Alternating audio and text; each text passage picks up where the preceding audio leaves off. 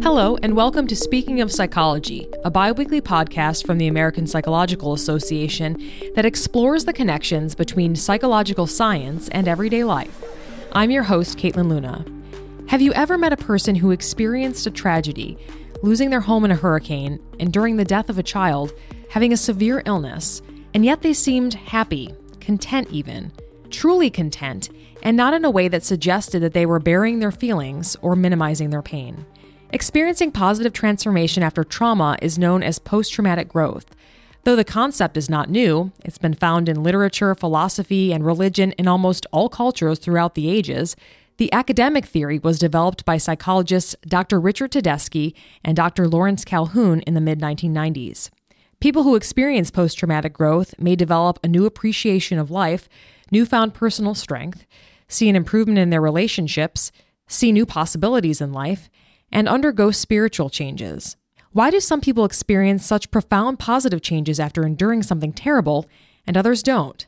Here to help explain post-traumatic growth is Dr. Tedeschi, Professor Emeritus at the University of North Carolina at Charlotte. He's a faculty member at the university's Post-Traumatic Growth Research Group, and he's the Distinguished Chair at the Boulder Crest Institute for Post-Traumatic Growth, a nonprofit organization focused on military members, veterans, and their families. Welcome, Dr. Tedeschi. Glad to be here. Good to be talking to you.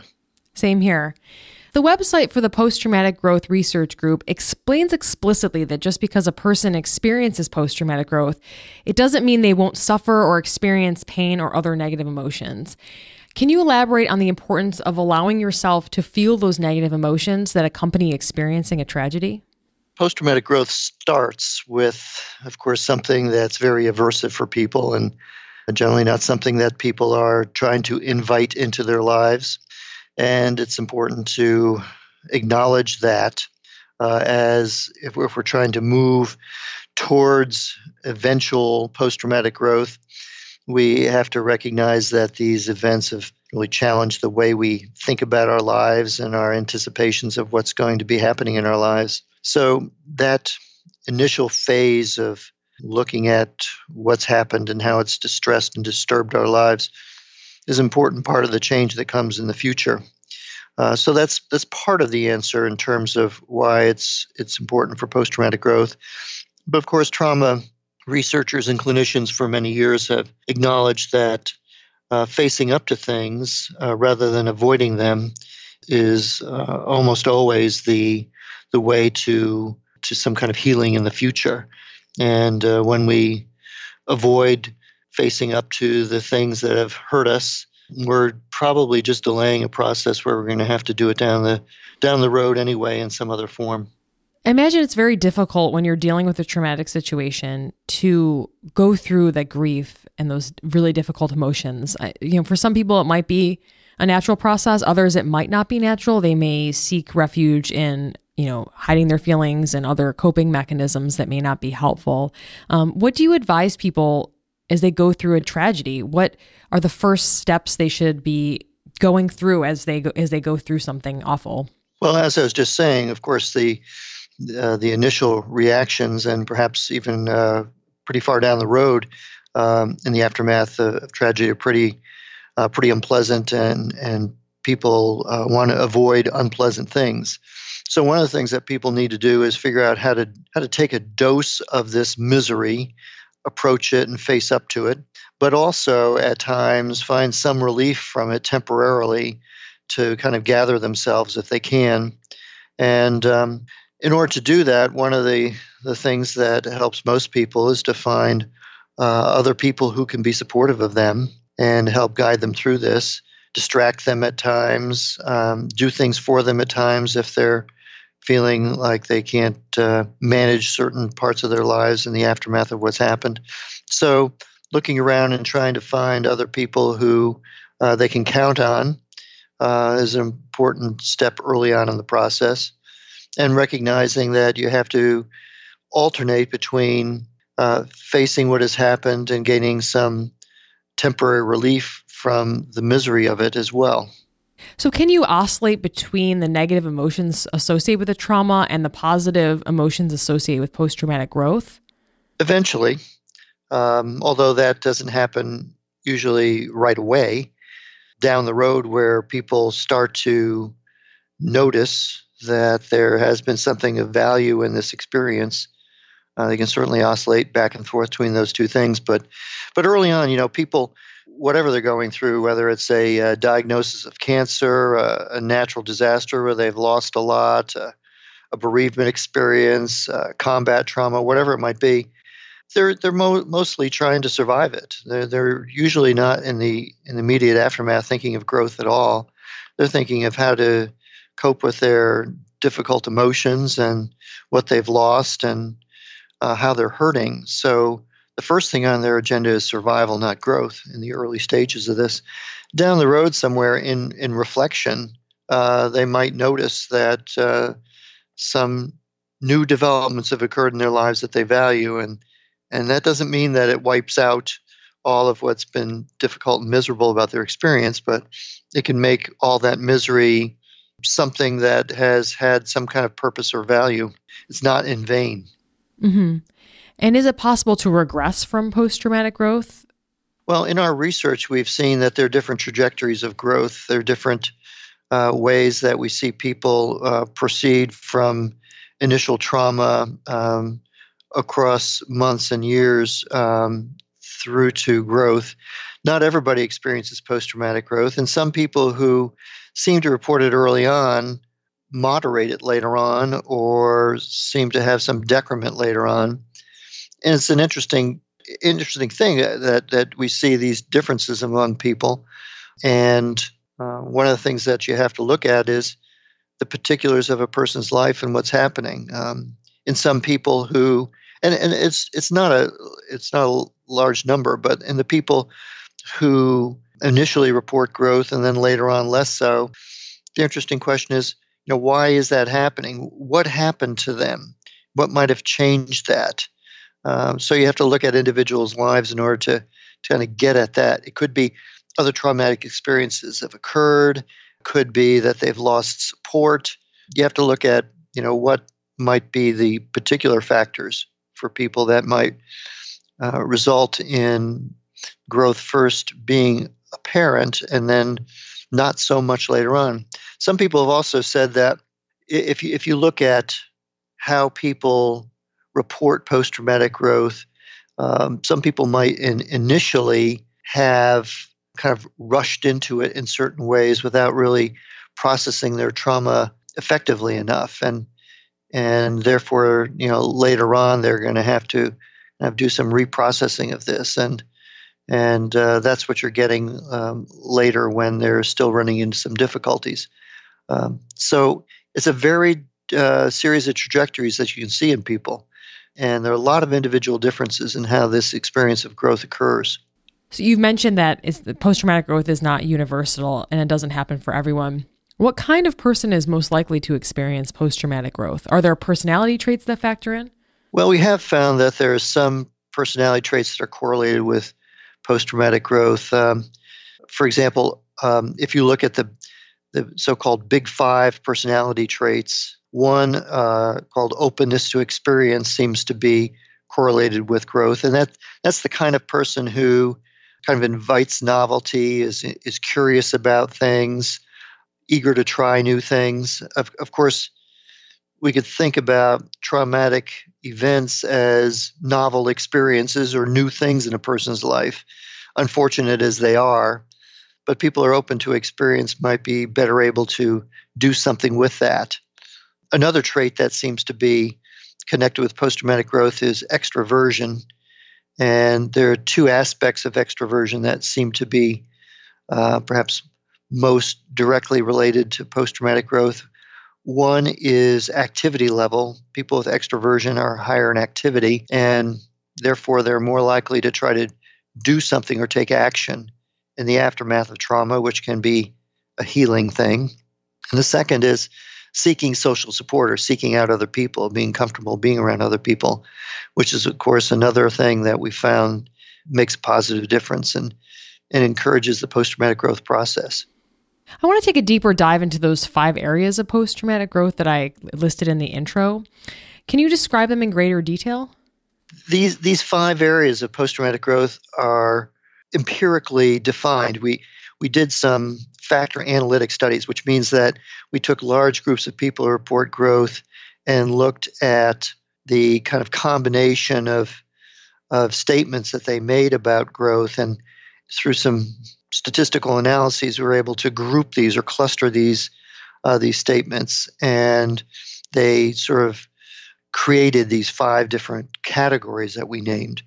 So we didn't have preconceived notions about what these areas of growth would be until we really paid close attention to what people were telling us and subjected to some analyses.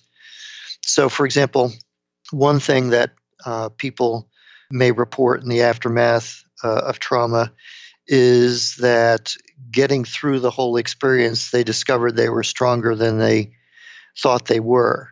A sense that if I can get through this, I can get through anything. So we label this personal strength. So one of the things that people can appreciate about themselves is that they have coped well, that they have survived all this, that they recognize that they have more capability than they realized about themselves before they were challenged in this way. So that may be one way people describe their growth experience. And there are different constellations of reports of growth, so that some people only report one type of growth, other people report all these five, some people report some of them. It varies a lot, but not everybody is reporting all these five areas. A second area that people talk about is how they are relating to others in a more positive way. So, for example, they may be more compassionate towards others, more open in their emotional expressions. And these changes in relationships may come out of the experience of receiving social support and compassion from other people. And it may also come out of recognizing how hard life can be in the aftermath of some adversity and being a little bit more forgiving and compassionate for other people who have gone through tough times themselves, maybe not being so judgmental. So going through trauma is kind of a lesson in what it means to be human. And so this shows up in people treating their relationships with others with more care. A third area that we have described is something we call new possibilities. And that means that people uncover new pathways in their lives or new things that they can do or new priorities. What happens with some people in the aftermath of trauma is things that they thought were important no longer seem important to them, or things that they were able to do before they're no longer able to do. So certain possibilities are kind of shut down for them, and they have to explore other ways of living their lives. This was especially true of, for example, people that we had studied early on who had suffered some physical disability in adulthood. They'd become paralyzed or blinded, and it made them have to rethink how they were living and what they could do. And in the process, they struck out onto new paths and new interests and new capabilities that they may not have entertained before. And so these new possibilities sometimes emerge in people's lives. Another area that people reported to us is something that we called appreciation of life. And so you get this when people are saying things like, for example, I came close to death and now I have a second chance. I'm living on borrowed time. This is my new life that I easily could not have had. So I really appreciate the fact that I've got this opportunity. So that might be one way. Another way people express this is by saying that they might have taken things for granted before, and now they're more appreciative of what they have in their lives and don't just gloss over things anymore. And then the final area that we've looked at that people have reported to us is what we've called spiritual and existential growth. Sometimes this comes out as a deepened investment in religious life. Other times it can be a change in people's perspective on what they consider to be the spiritual world. Other times it could be an enhanced ability or interest in grappling with existential questions like the meaning of life, the purpose of life, the degree to which all people are bound together, what are the universal themes in living a human life and being human. Sort of philosophical questions almost, but these questions have become actually practically significant because of the trauma that people have faced. Now they've naturally started rethinking what's the point of living? What am I supposed to be doing with my time here on earth? Asking those kinds of questions and trying to get a handle on how to live well and wisely. So those are generally the 5 areas that people report changes in. And as I said before, any individual might be reporting post-traumatic growth in a way that's different from another individual because they're emphasizing one or more of these different areas.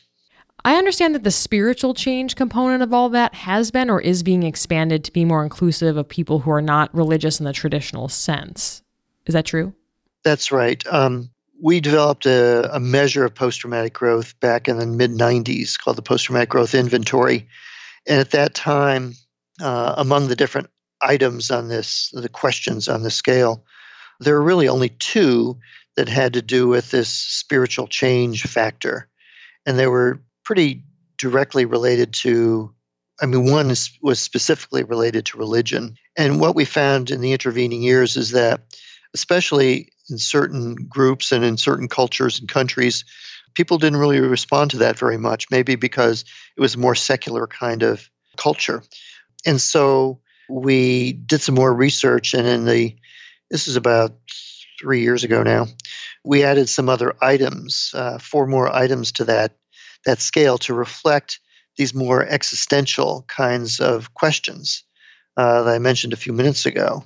Questions about meaning of life and death, meaning of the degree to which you are related to humanity, and there's a sense of connection among other human beings, these more existential sorts of questions that seem to dovetail with things that are spiritual and religious as well. So they kind of hold together into a group that we now call spiritual and existential change.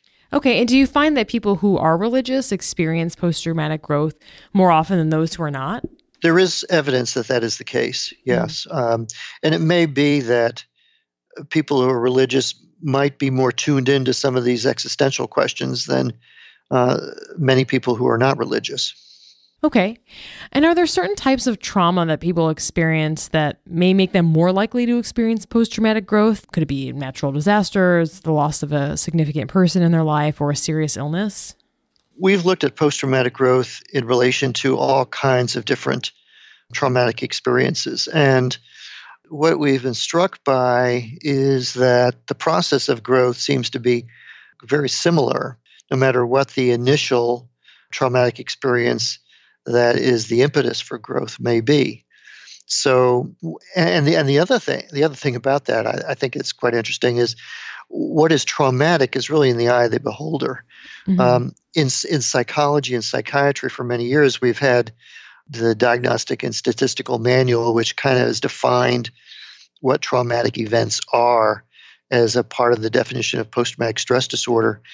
And we don't look at trauma the same way because we have found that many events that may not show up as sort of official DSM traumas have the same kind of effect in terms of producing post-traumatic growth, because what the common element is among all these events is if they shake the person's core belief system, if they challenge what people believe about who they are, what their future will hold, what kind of world they live in, the degree to which they have control over events, core beliefs like this that generally go unquestioned. If these things are challenged, we typically see down the road post-traumatic growth developing because people are grappling with those kinds of questions and reforming their belief system. And so no matter what the event might be that starts this process off, what's important is not the trauma itself. The trauma does not produce growth. It's what happens in the aftermath of trauma and what people are doing in response to the trauma. So we've not really focused so much on the particulars of the trauma as what happens once that trauma has occurred and what kinds of other events surround people and how people are processing that trauma, thinking about it, and reaching conclusions about how to live now that they're in this, what they often call the new normal. Mm-hmm. Yeah, the reason I was thinking about all this is because when I was doing research for this topic, I noticed a lot of studies were on people who experienced natural disasters. And I was just curious why that group might be studied so much. And as I've been thinking about it, I'm wondering, and we really want your take on this, could that be because a natural disaster affects a broad swath of people at the same time, and it's a group that can be studied? It's maybe easier to find a group of people who are impacted by a natural disaster. Is that the case? I think you got it right there. Researchers, just like the rest of us, are constrained by, time and cost. Mm-hmm. And, if there's a natural disaster, it's kind of it's a natural experiment that has happened, right? So you can go right where the disaster has occurred. And like you say, you've got, hundreds or thousands of people who are all affected by the same kind of experience in sort of a general sense. And you've got a ready-made study group. Mm-hmm. So I think that's a big reason why this is often studied. And the other thing, of course, is that there is a lot of then similarity among the people that you're studying in terms of their experience. Of course, there's some differences in how much people have lost or how they've been hurt or whatever, but there's a lot of similarity then. So you're kind of controlling for what the trauma itself is. And when you have that kind of control or similarity, then you can trust your results a little bit more easily. Whereas if you look at other kinds of traumatic events, it may be harder to find people, harder to get people to cooperate with your study. So, for example, if you want to study rape survivors, that presents different kinds of challenges in order to locate those people and get them cooperating and reporting on their stories and whatnot. So I think it's a lot about logistics. Right. And like you said, it's like if people are in one geographic area and people, even though they're in a geographic area, there's probably a lot of different types of people in one location. It's kind of like it's an easier group to study in some capacities. Yes. And also I've been thinking a lot about this in terms of severe or terminal illnesses. And like you just mentioned before, that it's not the trauma necessarily, it's what people will do with it. But I'm just curious about how post-traumatic growth plays in with a severe or terminal illness. And how being faced with impending death might change someone's mindset. Because I was thinking about, as I was developing the questions, I was thinking about a neighbor of mine who passed away about 10 years ago, but he had terminal brain cancer. And though he was always a positive and good person to be around, I noticed he just seemed to be so much more, I guess, like relishing life more is the term that comes to mind. Just seemed like he was really enjoying what time he had. It wasn't very long, maybe a few years, but whenever I would see him, he would just be very positive and upbeat. I don't know exactly, the difficult things he faced. I didn't live at home at the time, but I was very struck by his attitude and how he was, to me, seemed like he was really trying to make the most of what time he had left here. So can you speak to how a terminal or severe illness might affect someone's mindset with post-traumatic growth? Well, of course, as I mentioned before, there are a lot of individual differences in how people respond to these events.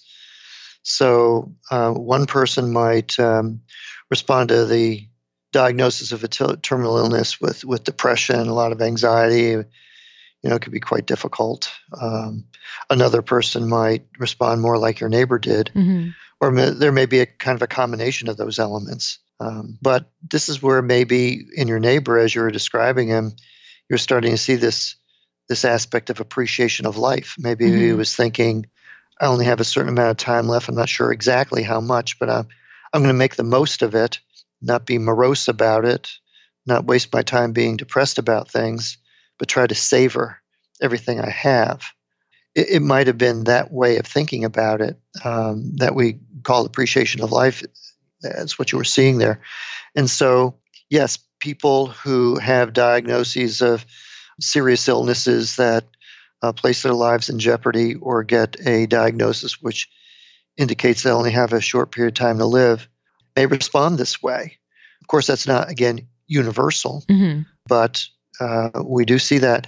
And, there are reports of near-death experiences that people have where they have, essentially died and been resuscitated, where, again, you get these reports of people being so grateful that they have a second chance at life, or say they have some kind of what they see as a revelation about how to live life well because they've come so close to losing it. This is perhaps one of the hallmarks of that particular kind of trauma, where you get people who are, close to death or have escaped death, and then they think about life in a different way and see it as more precious. Is post-traumatic growth something that is it something you can come to on your own, or is it something that you need to be steered toward? Is it a little bit of both? It's both. It's something that seems to come easier to some people than others. Like we were talking about before, maybe it has something to do with their pre-existing personality. Maybe it has something to do with the kind of cultural themes that you've been exposed to, the sort of stories you've heard, who you've seen around you, other people that have been models or examples of how to respond to trauma in one of these positive ways. There can be all kinds of that might set people up for more or less post-traumatic growth. And certainly, as I mentioned at the outset too, the kind of support you get from people as you're going through this can make a big difference. We think that one part of this experience that seems to be important is to be able to talk it through, to be able to tell the story, to create the narrative that's emerging out of this experience, where life is perhaps divided into a kind of a before and after these events, and kind of be able to talk it through and figure out what's going on here and what kind of changes are happening in me and what am I going to do with all this.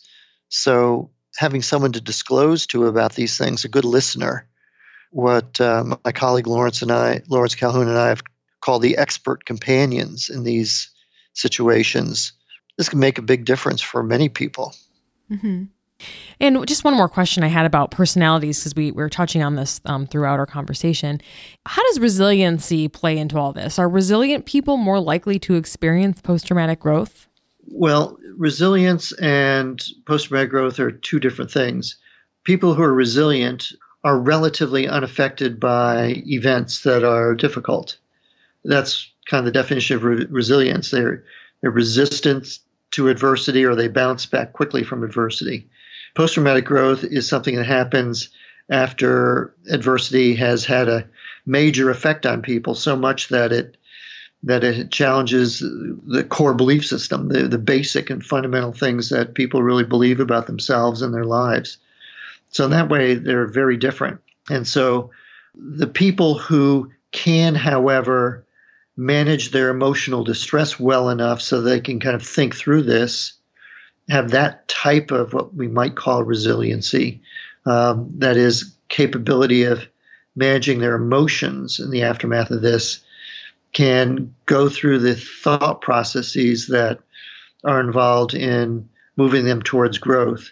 And eventually, people who experience post-traumatic growth should be more resilient in the future to other traumatic events that happen.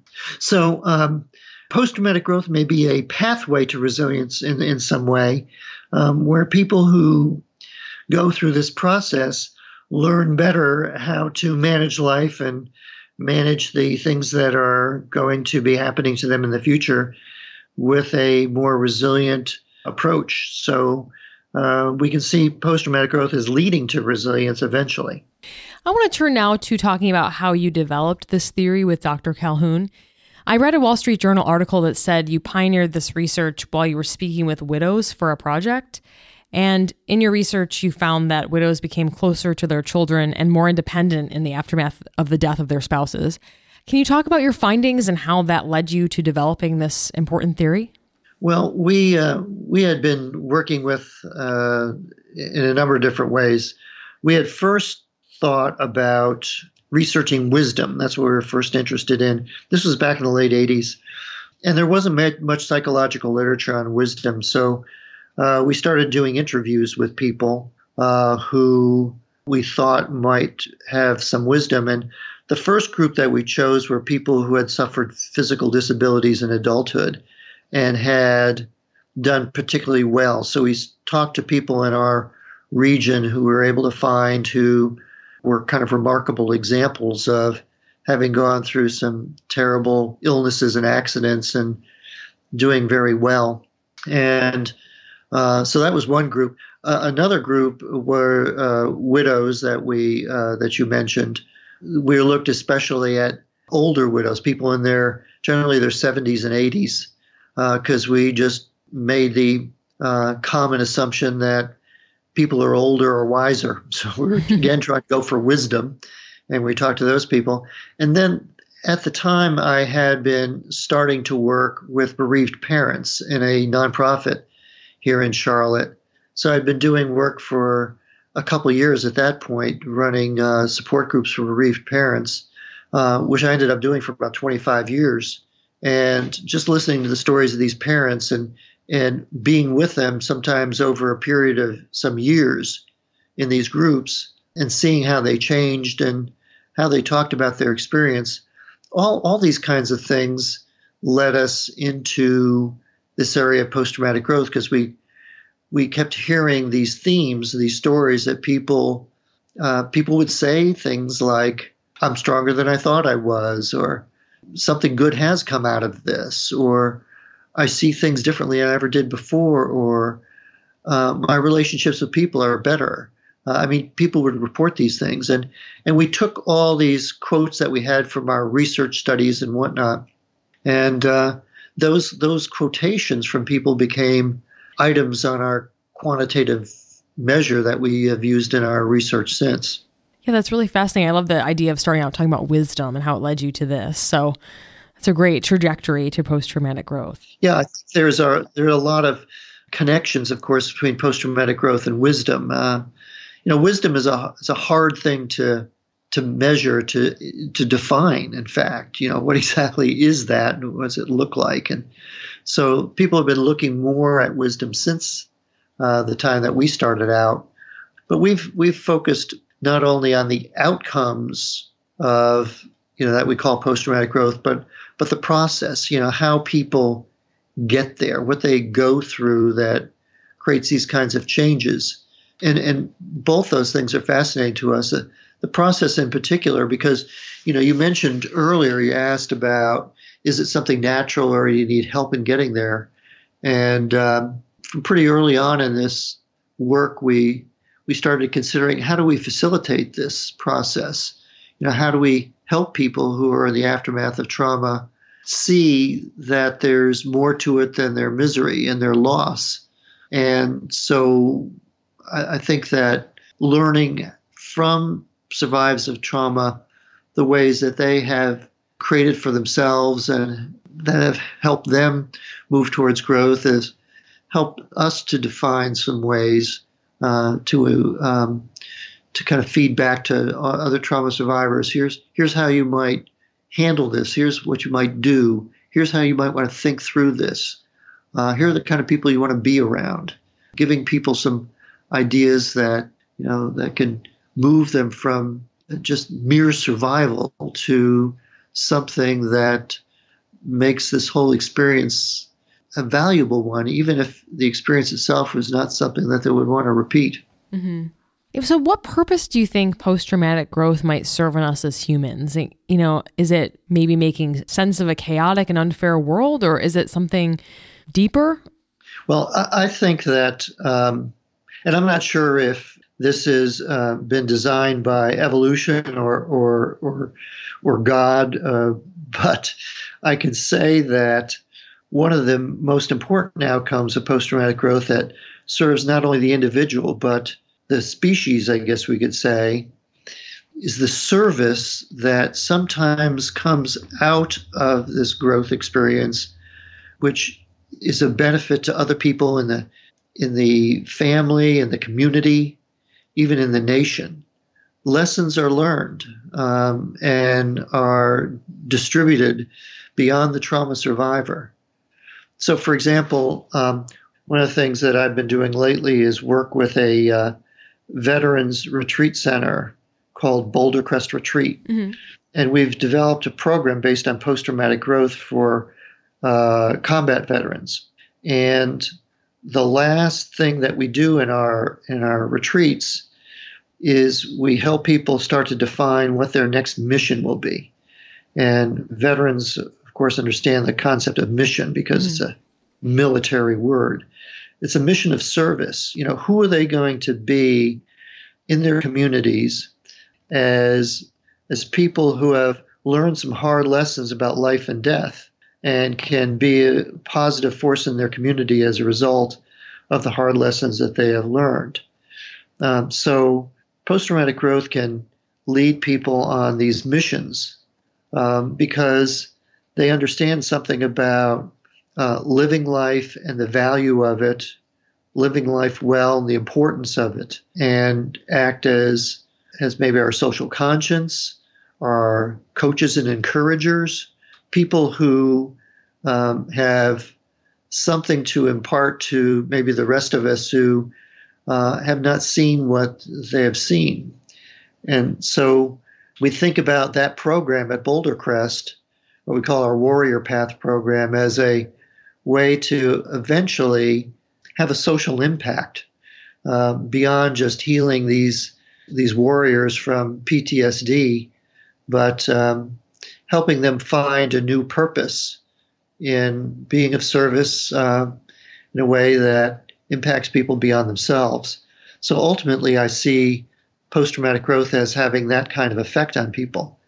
So, for example, going back to your neighbor that had the terminal illness, it might be that his way of interacting with you, his example of how he was living life, may have had some degree of influence on how you think and what you do. I mean, you obviously remember him, and you remember him in a way which shows that you consider his way of living as being an inspiration to you in some sense of the word, perhaps. And maybe he had some impact on how you go about your life as well. So people who are trauma survivors can serve that function for us. Yeah, absolutely. That's a really beautiful way of putting it. I mean, like you said, it's something I remember very vividly, and I hope to keep that with me as I go through life and think about, okay, he really seemed like he was taking advantage of the time he had. So I do try to remember that. I want to ask a question about your work with Boulder Crest and a recent book you co-authored about post-traumatic growth among members of the military. So as you know, and I'm sure many of our listeners know, the lens in which military veterans are looked at is often in the post-traumatic stress disorder lens. And the book, the chapter talked about how in the recent decade, some of the focus has shifted to post-traumatic growth. So can you talk about that chapter you wrote and how that applies to your work with Boulder Crest? Well, I've done a lot of my work at Boulder Crest with Brett Moore, who is a psychologist in San Antonio, who was an Army psychologist and was deployed in Afghanistan and is now at Brooke Army Medical Center in their resilience program there. And Brett and I have been trying to describe military veterans in kind of another light than the light in which they've often been seen. The assumption that many people have about veterans is that they come back from combat, if not physically disabled, emotionally disabled by their combat experiences, traumatized in terrible ways, And then they're often by the mental health professionals labeled with post-traumatic stress disorder. Note the term disorder.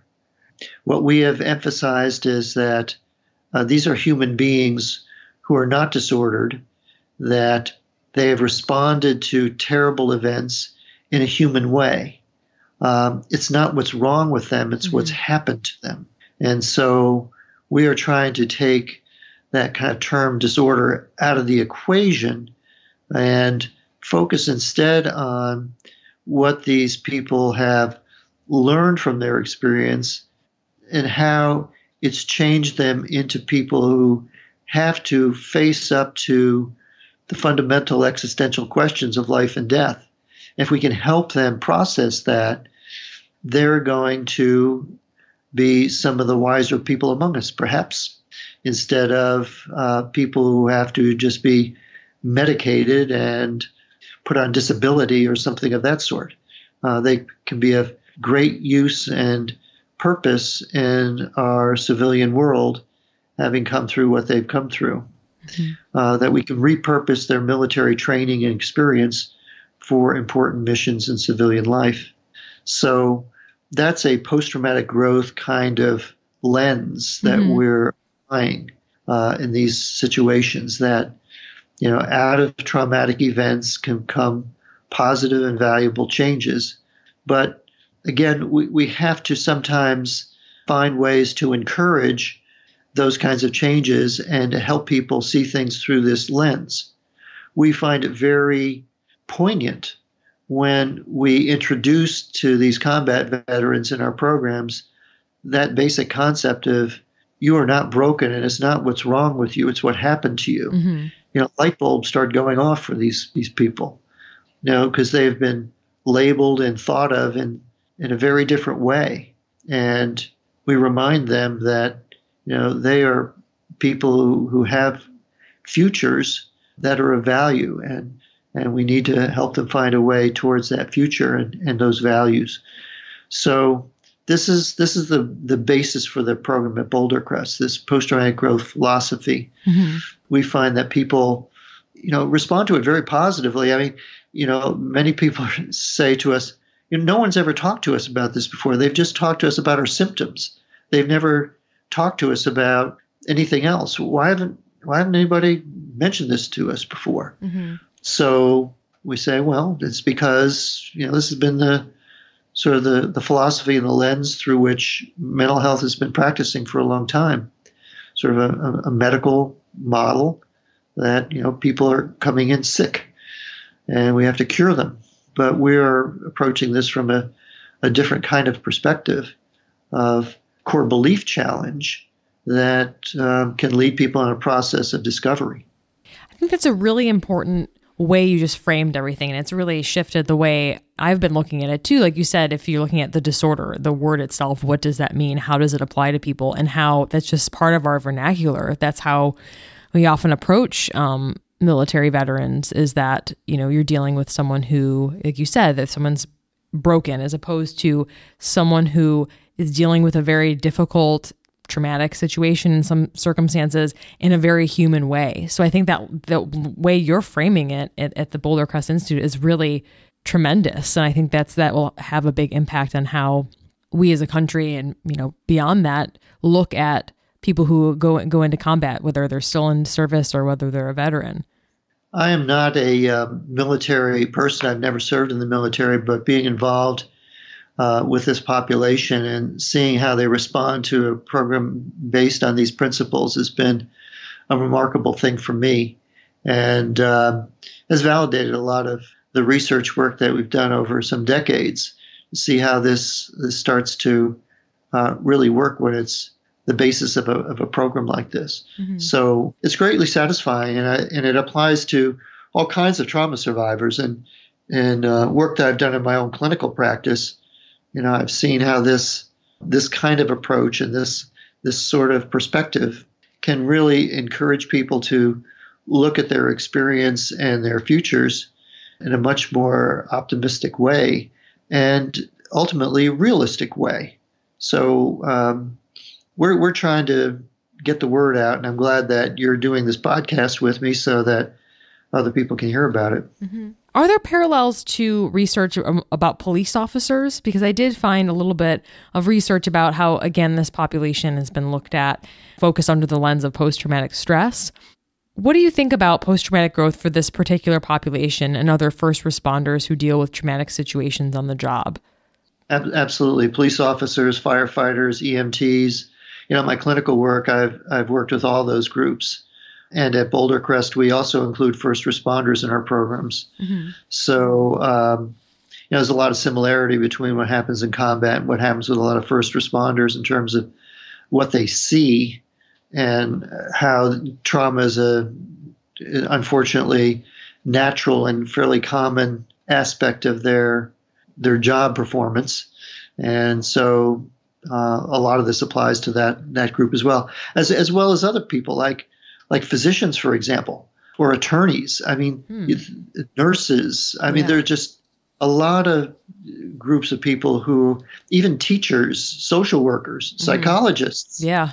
We've done studies of psychologists and clergy. So there are people who are exposed to trauma all the time. Trauma is a common experience in the whole population of human beings. So one way or the other, we're going to be affected. Mm-hmm. Yeah, it's very fascinating when you talk about all the different groups of people who, work with people who have been through traumatic situations. Is that what's known as vicarious trauma? Maybe it's not happening to you directly, but you are a witness to it? Yes. And so what we've researched, what we call vicarious post-traumatic growth. Oh, interesting. Can you talk about that a bit? So, being around trauma survivors and helping trauma survivors, some of it rubs off on you, we could say. Mm-hmm. You learn some lessons by helping other people. I feel like that's happened with me in helping trauma survivors during my career.